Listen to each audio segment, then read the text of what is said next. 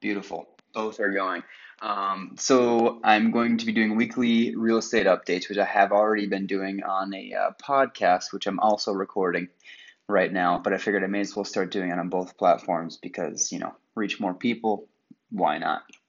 So what I do basically is I just share kind of what I've been seeing in the market as well as some actual stats of what's been going on within the market. And then I kind of share like a prediction on what I think will happen in the coming weeks and the coming months during this very strange pandemic time. Um, so I didn't see any. So I guess the trend of people kind of slowly starting to become accustomed to this, and buyers are slowly starting to be like, well, we need to go out and take a look at houses, so I guess we're just going to do it. So I would argue that virtual showings maybe even are kind of on the downtrend after looking at this last week. While at the same time, I think more buyers are starting to decide not to buy because a lot of them, they've maybe been laid off now for 3 or 4 weeks, or maybe they're just getting laid off. So it's a complicated market, and there's a lot of moving parts to it right now. So that's why I love sharing the actual like stats of what's going on within the market. So, in the past 7 days, there have been 33 new listings put on the market, which relative to last year is down a little under 25%. Last year it was at about 46 new houses put on. So it is down, which is to be expected. But I think relative to what is going on with everything right now, that's actually pretty good. Just like I said, just under 25% under what we usually have coming up onto the market. And then I've also I've compared last week to the week prior. So last week there was 33 listings put on the market, and the week prior there were 36. So just a fewer homes were put on last week compared to the week before that.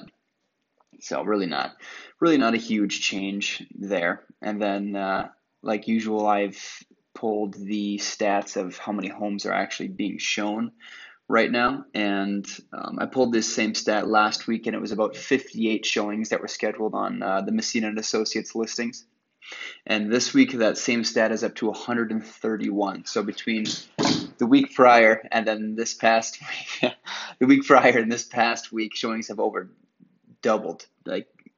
So it went from 58 showings to 131 showings. So like I said, I think people are kind of starting to, either this is a good thing or a bad thing, but they're starting to get kind of comfortable with all of this, and they're deciding, well, we're going to go out and look at homes anyway, because there are actually fewer homes put on the market, but there are more showings scheduled on homes. So again, I think that kind of proves people are kind of starting to just say, well, let's go out and take a look at them.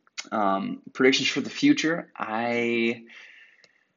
Man, this is so tough. I seriously, it changes like every day what we think is going to be happening. I heard recently that there's a possibility we may be quarantined until the middle of July, which of course would probably put a dent in the economy.